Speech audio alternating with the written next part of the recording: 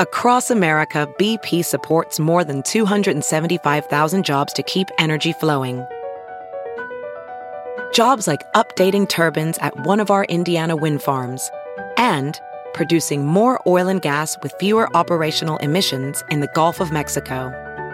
It's and, not or.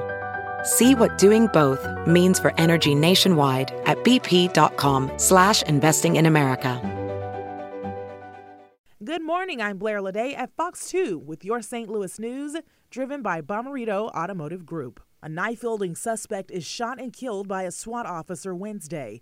This happened at the Garden Apartments at Julian and Hodiamont in North St. Louis. Investigators say the standoff involved a former tenant who was evicted and refused to leave. He also had felony warrants out for his arrest. Police say they tried to get him to come out. They also tried to go in and use tear gas to taser and arrest him. Officers say he was shot when he lunged at an officer with a knife.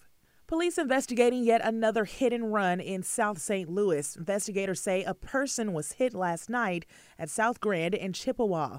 That person who was hit is expected to be okay.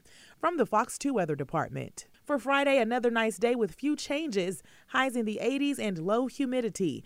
We will start to see clouds increase Friday afternoon. This weekend, we'll see spotty to scattered showers build in from the south on Saturday. Then a chance for widespread showers and storms Sunday.